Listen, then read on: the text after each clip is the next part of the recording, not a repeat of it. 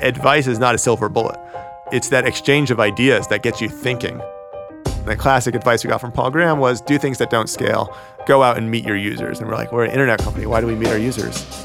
Our best executive hires and employees too are folks who come into it with a learning mindset. They don't want to come in with their own agenda and go in their own direction. They really want to get on the same page with you and are willing to listen. From GGV, this is Founder Real Talk, where we get real about the challenges that founders and startup executives face and how they've grown from tough experiences. I'm your host, Glenn Solomon, Managing Partner at GGV Capital. On today's episode, we have Nate Blecharczyk, the co-founder of Airbnb, and we recorded this podcast at Airbnb's headquarters. I'm joined by my good friend, Crystal Huang, as guest host. So we're super excited to have Nathan Blecharczyk here with us today for our first ever live audience podcast at Founder Real Talk. Nate's one of the three co-founders of Airbnb. As an early internet pioneer, Nate financed much of his way through Harvard, where he graduated with a degree in computer science, via entrepreneurial and programming roles. He coded up the initial Airbnb site, and one of his two co-founders, Brian Chesky, in his own words about the early days of Airbnb, said, "Joe and I would have crazy dreams and visions. Nate would find a way to make the wildly impractical possible." Nate served Airbnb in many capacities, including CTO, and these days is Chief Strategy Officer and Chairman of China. We'll discuss this varied set of roles with Nate, and please join me in welcoming Nate to Founder Real Talk. Thanks, Nate. So first question for you, you, Brian, and Joe have been together now for quite some time, but going back to the early days when Airbnb was just getting off the ground, how did you guys mesh your skill sets? What did you do well? What did those guys do well? And how did you figure out who was going to be responsible for what? Well, actually, this was one of the premises for working together in the first place was the team, because we were living together as roommates in San Francisco before starting the company. And during that time, we each had different jobs and we had side projects, things that we worked on after work and on the weekends. And so we immediately noticed each other's work ethic. We also noticed that we had complementary skills and we were helping each other out. Joe and Brian are designers. I'm an engineer. They were helping me to create marketing material, design my sites. I was helping them to build theirs. And so, part of the idea of doing Airbnb was not even so much about Airbnb, but it was the team. Once we got going and the company got running, it kind of all fell into place fairly organically. I would say by being the only engineer, actually my early title in my email footer was all things technical guy. So, of course the engineering, but, anything having to do with data analytics, some of the basic finances in the early days. And that's all I really had bandwidth to do. Joe was doing a lot of the visual design, user feedback, customer service. Brian was doing a lot of the external stuff, interviews, fundraising. And I think just looking at our personalities, that has also kind of dictated who does what. I mean, Brian, if there's like one word to describe him, it's bold. He's the guy out there convincing you to go 10x harder. And I think that's what you kind of need in the CEO and the leader. Joe is the perfectionist. He has tremendous empathy for users and wanting to get it right regardless of how long it takes. And of course, I'm the engineer. So you guys were friendly before starting the company together. Do you think that's a positive or a negative for a group of founders to know each other in a context outside of work like that? I think it's very good. I would say that starting a company together is like a professional marriage, and you want to go into that eyes open. And so having some context and experience with one another beforehand is really great. I'd also say that during the first year, by the end of the first year, things were not going well. And had it been easy to walk away from each other, we probably would have. But we were definitely in it together. We were friends, and we realized that if any one of us left, the other two would be kind of sunk. And nobody wanted to do that to their pals. And so, I think we stuck through it longer than we otherwise would have. I think it helped us a lot. Double-clicking a little bit on that, you guys have been pretty open about the fact that some of the early days were really challenging, right, when growing the business. And what were some examples of some really testing, experiences, and how and why did you guys, move past that and keep going? Well, certainly the hardest thing is basically between when you launch your product, and that's in a very exciting moment, And the build up to that is also very exciting because you think that's the light at the end of the tunnel is like kind of launching. But then you realize that that's actually just the start of something that has no end. It's what Paul Graham at Y Combinator, they have a fun chart they sometimes draw, and it's this period that he calls the trough of sorrows, which is kind of, you have this high when you launch, and then immediately your kind of emotional well-being plummets as you realize that if you build it, they will not come. That you will build it, and then you have to go out and find your customers, and that is a fairly difficult task given how little you matter in the world. And so the most difficult period was that first year when there was no organic traction. And frankly, even our mentors, I remember one mentor told us, I hope that's not the only thing you're working on. And so, it's really hard when you just don't have that support. I mean, I do think that's one of the very unique things about Silicon Valley is the community here, and where the community, thinks it's totally cool to go off and chase your dreams with very little expectation of how quickly it's going to be successful and a lot of understanding of kind of the trough of sorrows. I think the way this almost concluded was that at the end of the first year, basically growth had been flat, meaning we were making $200 a week, and nothing we did would change that fact. And so that's obviously not a lot of money. And we had been unsuccessful raising any money. And so we were at a point of saying, at what point do you quit? At which point do you say, that's enough, we've tried it, it's time to move on? And so we had that conversation. We said, we've been working really hard on this, but we actually haven't yet given it 100%. Because the truth is, we each had some side projects going on. And at the time, I was living in Boston. They were out here. And I don't think we're firing on all cylinders. And we also at this time got some advice that why don't you do Y Combinator? It will really bring kind of a lot of focus and kind of discipline to your kind of execution. And so we made a pact with each other. We said, we'll give it 13 more weeks. That's the length of Y Combinator. And if things aren't materially better after 13 weeks, after we've given 100% as part of Y Combinator, we will walk away from this and feel like we haven't let each other down and feel like we've given it our best. Now, luckily, we never had to have that conversation at the end of Y Combinator because shortly thereafter, during Y Combinator, due to a bunch of insights, the business did start to grow. Very cool. Let's talk a little bit about getting the business going. You guys are a marketplace business, and our experience is it's really tough to get a marketplace going, right? You need liquidity for marketplaces to work, and once you get liquidity, they're very powerful. But boy, it's tough in the early days to get both sides of the marketplace going. You personally, Nate, are credited with a lot of the early hacks and creative things and innovations you created to get the marketplace going. Can you talk a little bit about what that process was like, when things didn't work, how you knew when to cut them off, and how some of that creative spark got rolling for you? I think shortly after we first launched, and we're kind of in a panic that we had no growth, there's a little bit of a scramble to basically do all the common stuff without maybe a lot of deliberate thinking through the strategy. And so the immediate things that came to mind was, let's create a coupon program. Let's create an affiliate program. And I'd say at that point, we didn't even have product market fit. And so, if you're trying to drive growth and you don't have product market fit, that's not right.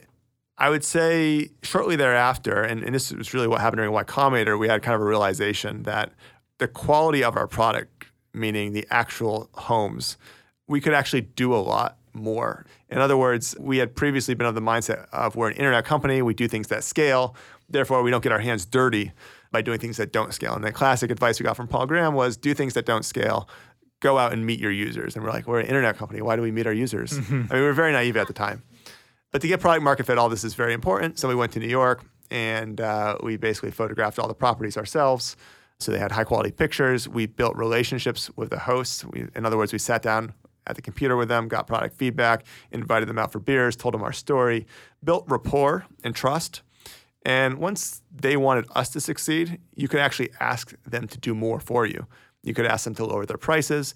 You could help them to write their profile. So you could actually really curate the quality of the supply. Now, I think there's also another kind of important attribute of our business model, which is on the supply side, the supply is specific to a geography, which is challenging because you have to build adequate supply in all these different places.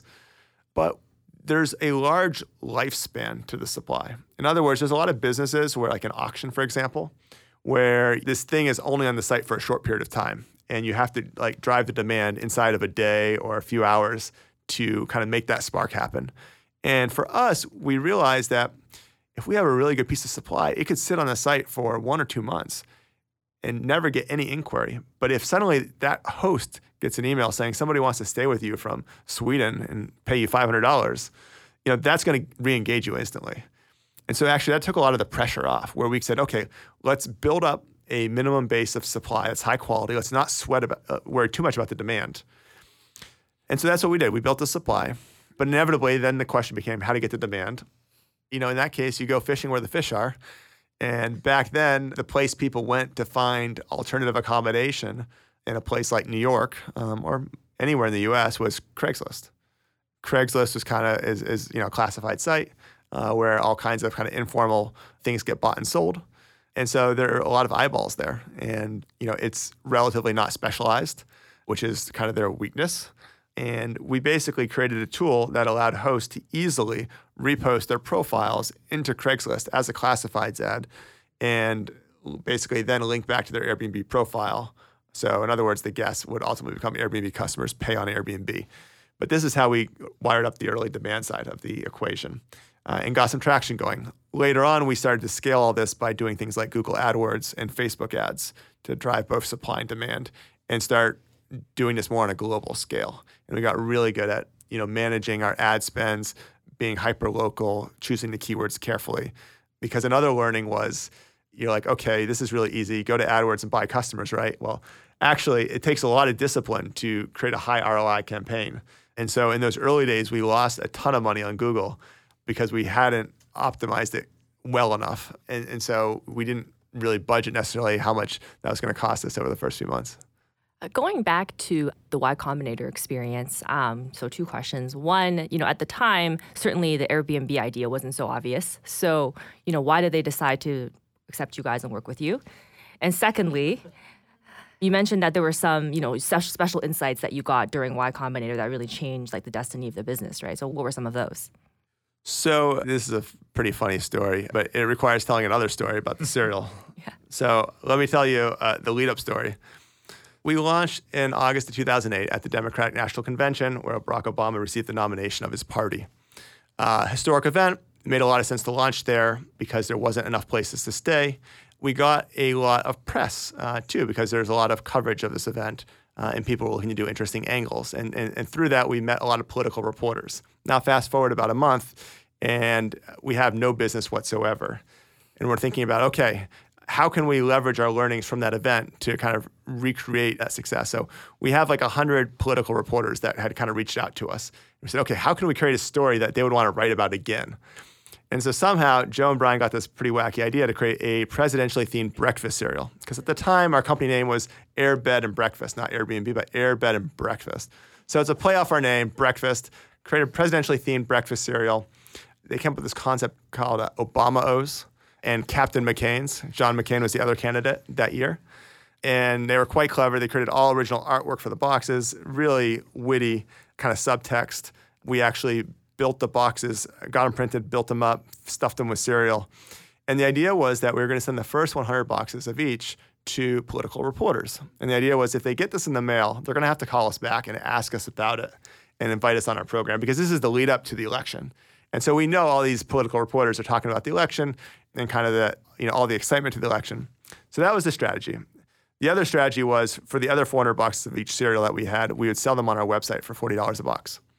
So anyways, we mail off the 100 of each. And sure enough, within a week, we're on Good Morning America talking about the cereal and talking about the company. We're also on CNN International talking about the cereal. And that day, we became the #1 political video of the day on the CNN homepage. Sold a $40 box of cereal every 3 minutes. Within a few days, we sold out of Obama-O's. We never sold out of Captain McCain, so we predicted the election. But we made $30,000 in a week, which is more money than we had made the entire year on our core business. So we like to joke that we funded the business through selling cereal the first year. We've heard of ramen profitable, but never the cereal profitable. Yeah, for a moment we thought we should be a cereal company. It's far more profitable. Anyways, now fast forward to Y Combinator. And we have our meeting with Paul Graham and the other founders. And it's, I think, about a 4-minute meeting is how long you have to basically pitch your idea. So you're in and out. And so we go in there, and within about a minute and a half or 2 minutes, Paul Graham says, "What? People do this? I would never do this." And he basically then pivots the conversation to trying to convince us to create a payments platform, kind of similar to Stripe. And so 4 minutes then expires, and he's like, "Okay, time's up, time to go." And we are feeling pretty bad because the conversation totally went off the tracks, and it was clear he didn't have much interest. And as we're walking out, Joe takes out of his bag a box of the Obama-Os, and he gives it to Paul Graham. And Paul says, "What's this? Did you get me a gift?" And Joe says, "No, we made this." And he says, "I don't understand. Come back in and tell me about your cereal." So we told him this whole crazy story about how we hustled and built cereal boxes and funded our company this way. And he later told us that he funded us because of that story. He said, "That story illustrated to me that you guys were super scrappy hustlers, that in the basically throes of a recession, which we had now entered into, could survive what he called a nuclear winter." And so he also referred to that as being a cockroach. So he said, "That's what I was looking for," and that story illustrated it. So that's why he accepted us, not because he liked Airbnb. So a key question would be, if Joe had given PG a box of the Captain McCain's, would the decision have been the same? Well, I'll tell you what, I actually was not supportive of bringing the cereal because I saw as we were leaving the apartment, Joe put the cereal in his bag. And I famously told Joe, I was like, "Joe, don't bring that with us. That will embarrass us."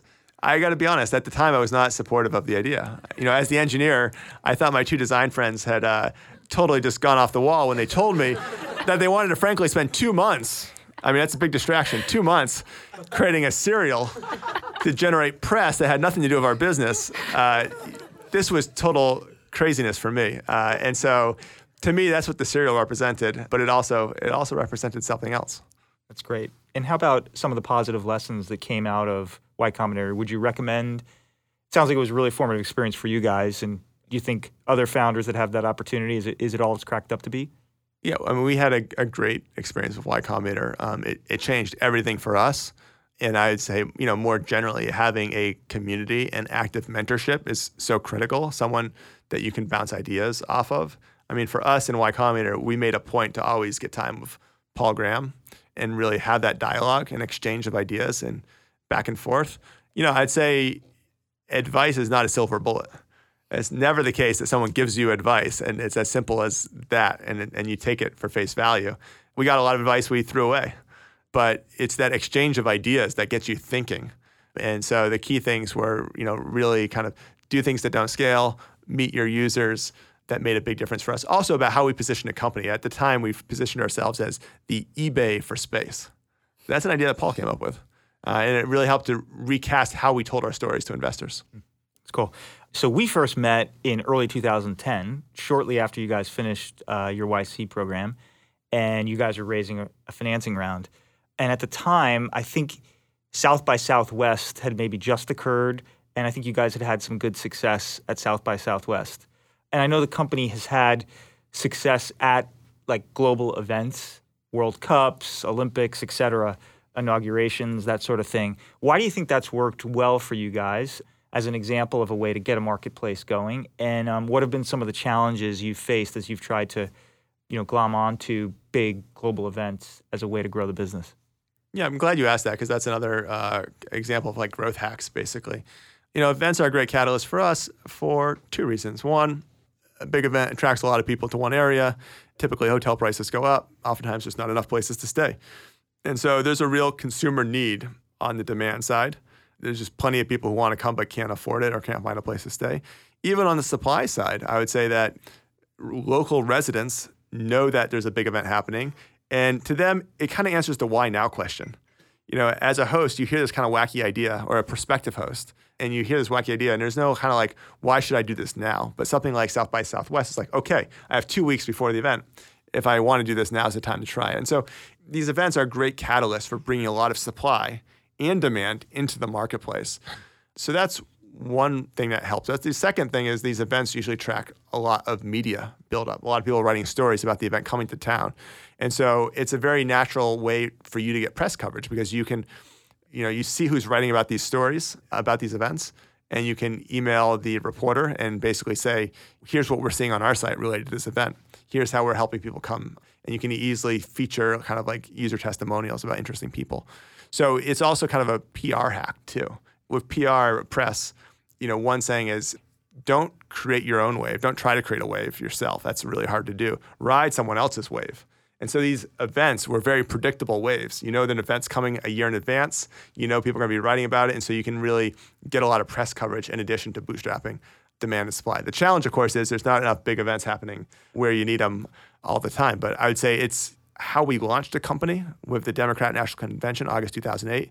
In the early days, it was quite instrumental to bootstrapping new markets. And even today, we are a partner with the Olympics for the last 2 Olympics, the official alternative accommodation provider. World Cup also is a big deal for us. And so it continues to be an important way to generate publicity for the company. So Airbnb has done a really great job of building up, a very engaged community of people who are really proud to be both hosts and guests. Was this something that you really sought out, intentfully to build from day one? Yeah, community building has always been super important to us. I think it really started with the fact when we went to New York and photographed those apartments that we got to know the hosts. We didn't just breeze in and breeze out and take the pictures. We actually sought product feedback, and we'd always throw a meetup. We'd always invite them out for free beers, and a number of them would take us up on it. And so, over some drinks, we'd exchange stories and build relationship, and hosts would get to know each other. And so, those early customers you'll never forget. And through that, you hear their stories, you understand their motivations. I just think it gives you a deeper level of appreciation for your guests and your hosts and who they are and why that matters. And so it was always a big part of our strategy to use that actually to build trust too, because it wasn't just us getting to know our community, but our community getting to know each other. Okay. And so if we opened up a new city, we'd have, every couple of weeks a meetup where, for our existing users, we'd buy them free drinks. We'd also encourage them to bring their friends. And so their friends would be hanging out with, maybe even a smaller number of actual users, but they would be overhearing the stories. And the stories are so compelling that it would make everybody who heard the story want to jump in and participate. Because not only was it an opportunity for hosts, make a little extra money, but they always met these really cool people in the process and had cool stories to share. Are you guys still doing those meetups in the spirit of doing things that don't scale? Well, the reality of becoming a bigger company is that you do need to do things that scale. You can still do some things that don't scale, but you do have to streamline. However, we do that. It is on a more limited basis. And a lot of the community building happens online now, either in our community forums or there's quite a lot of private community forums where people exchange stories and do so online. But, in China, for example, we do a lot of community meetups. Let's talk a little bit about, the globality of your business, China being one of the important facets of that piece. So with your business, you've talked a lot about the fact that outbound travel in countries, people bring Airbnb and the community feeling they have back to their own countries, and then oftentimes end up becoming hosts and building that part of your business as well, so that there's real network effects that come from outbound travelers then ultimately bring domestic business to the platform. And as a result, it seems like Airbnb's gotten very global, as Silicon Valley startups gotten very global very quickly. As founders, is this something you guys encouraged? When did you figure out that this was happening? And what have you done to prompt the move? And how has it changed your role as a founder in the company, being something so global? So, we're very fortunate that we do have this kind of natural global cross-pollination that happens organically, meaning, for example, in the early days, people from around the world were coming to New York, having positive experiences, going home, and oftentimes the guest becomes a host. And so, very quickly we're seeing hosts popping up in Paris and Berlin. And our approach in the beginning was when we saw a city have what we saw an interesting number of early adopters. So, somewhere between anywhere for as low as like 50 hosts to 100, we would start going to the market and cultivating it, making trips, taking photos, doing the community meetups. And we had a goal, which was to get a market to what we call critical mass, which was 300 properties or 100 reviewed properties. Generally, 1/3 of them would be reviewed relatively quickly. And we found that once you hit that magic number, the conversion rate in the market would improve dramatically. So if a guest came to your site and searched Paris and saw 300 listings or 100 with actual reviews, that was a compelling enough experience that you could often convert the guest far better than if they come and see only 40 results. And they're like, okay, this is like not a mainstream thing yet. And so that was a magic number for us. And we definitely built an operation to do that around the world in kind of key urban markets. As the company scaled, I think the implication for being so global for the founders has been definitely just having to travel a lot more to accomplish a few things. One is just internally spending time with your team and being hands-on. But, two is also getting the story out. I think that press is a really important tool for building your company. We obviously have a very good story, so that helps. But Joe, Brian, and I travel the world to this day extensively, and we'll easily do as many as the most is up to 12 interviews in a day. And so, that's a big time investment, especially when you factor in travel. But I think it's really important if you want to be a really visible company that you go out and tell your story, especially if people are willing to listen. I'd also say for government relations, it's also really important to go out there and start meeting those folks and showing up, because when you're that young founder from California who's kind of disrupting and from the view of a politician in Europe, causing some issues in their kind of home turf, their initial impression of you from far away is probably not so positive. But if you meet up in person, they realize, hey, okay, this is somebody I can work with. This is someone who I enjoy speaking with. You can build a relationship and start to work through some of these things. Speaking of the travel, as chairman of China now, how often are you spending time in China? How many trips this year? And I'm basically shooting for one per month. That's quite a commitment. You do get used to it, though, after a while. You do get used to it. Yeah. And I've cut down on some of the other travel as a result. At GGV, we're used to that China-bound travel. So transitioning a little bit to team building, obviously this is a company with 3 founders. Obviously, at some point, you had to start putting together an exec team. So how did you guys decide what was the right time, who to bring on first, what order, right, of roles? Just that whole thought process, just walk us through it. So this all happened in the year 2011. And during that year, the company went from starting the year at 40 people and no executives. Everybody reported either to Joe, Brian, and I, to ending the year at 400 people. And somewhere along that curve, basically everything fell apart. Because obviously you can't have 400 people report to 3 people. So we also had no middle management. But we had no leverage, and at a certain point, that becomes a huge problem. And also the gravitas of the problems we were starting to deal with that year were just huge. And so, I think we actually were a little bit late in building the team and a little bit kind of in crisis mode as we did so. Part of the reason it took so long is because, we have always been cautious about hiring. Before we hired even our first employee, we came up with core values. And so preserving the culture was important. And we thought, an executive is going to have disproportionate impact on the culture. And, frankly, a lot of executives had a little bit of a different fit profile than our individual contributors, who happen to be generally very young like us, super passionate, but not necessarily very experienced. And when you talk to executives, they have a lot of experience, but, because of their professional career, they haven't had the same time recently to kind of, just be a travel junkie or, whatever it might be. And so getting that comfort level and getting used to what to look for an executive definitely took a while to feel out. You had to kind of meet a lot of executives before you felt comfortable hiring one. Once we did hire our first couple executives, the thing that we had to change was, having executive meetings, meaning like how do you empower your executives with the information and create a communication cadence where they know what they need to from you, you know what you need to from them, you're creating visibility. And how do you run an effective kind of what we call e-staff meeting, which I think there's no magic recipe to. I think even to this day, we continue to change the format of our e-staff meetings. But I'd say when you're doing it for the first time, these are kind of unnatural things where you realize when you're not all sitting around the same table, you actually have to create deliberate processes. So let's shift gears and ask you a little bit about the future. If you sketch out where you want Airbnb to be 5-10 years from now, what does that company look like? Well, this will make you happy. It's a very big company. As a shareholder, that's good. Listen, I think that our vision is to create a world where you can belong anywhere. We think that travel is a great way of connecting people and creating belonging. We think we can do that for everyone. And so we're definitely tailoring aspects of our service to different audience segments, whether that be business travelers, luxury travelers, China.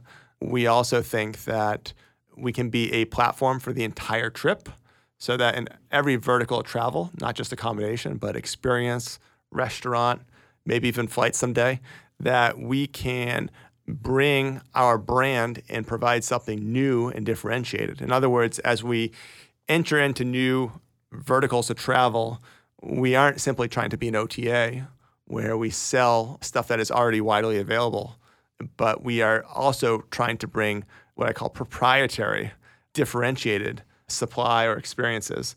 And that's frankly very hard, and part of the reason why we've gone slow into being a platform for the entire trip, but it's very much part of the vision. And you see that right now with our launch of Experiences, which we launched about a year and a half ago, and is now growing quite robustly, but it took a long time to develop that unique concept. But now we have something that I think is going to be very enduring. In other words, because it's differentiated, because no one else has it, I think that builds a much stronger company in the long term than if we approach this as a more traditional OTA. So definitely not become just an OTA, but definitely expand into all the offerings of an OTA, but still do it in our unique way.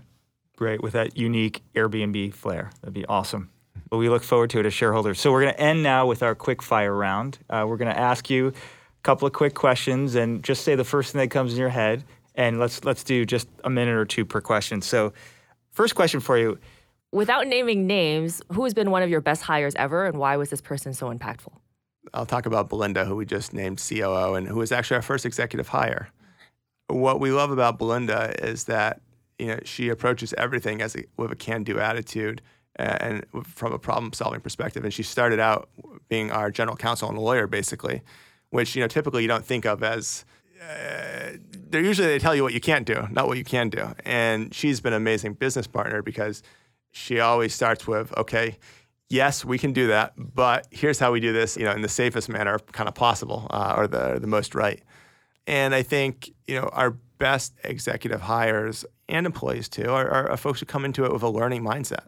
They want to be students. They don't want to kind of come in with their own agenda and go in their own direction. They really want to get on the same page with you and are willing to listen. I think capacity for listening is super important and a very easy thing to kind of test for.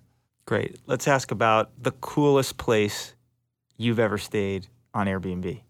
The coolest, most memorable stories are always, for me, when you stay with an actual host. And so I always love it when I do that because it comes away with a story. So in Maui, I stayed with a host. And this guy, he had been in a rock band, knew the Dalai Lama, had a couple of different passports, had a house in Bali, just super eclectic dude. And Saturday morning, he did a jam session in his living room for us because he's also now a music teacher. He knew all the cool snorkeling spots and gave us his gear. And he took us to some of his favorite spots, one of which was this hole-in-the-wall fish place in a shopping mall. And he said, this is my favorite spot. I go here all the time. So 2 years later, I'm in Maui, and I every time I go to Maui, I go to the same spot. And so 2 years later, I go to the same spot, and I bump into him there. So, sure enough, he does go there every day. He wasn't exaggerating. So anyways, you can meet some real interesting people that you'll never forget, and that's one example. Great example of the community of Airbnb. Well, Nate, thanks so much for your time. This has been great. Fantastic session, and really appreciate it. Thanks, Glenn. Thanks, Crystal. Thank you. Bye. Thank you. You've been listening to Founder Real Talk.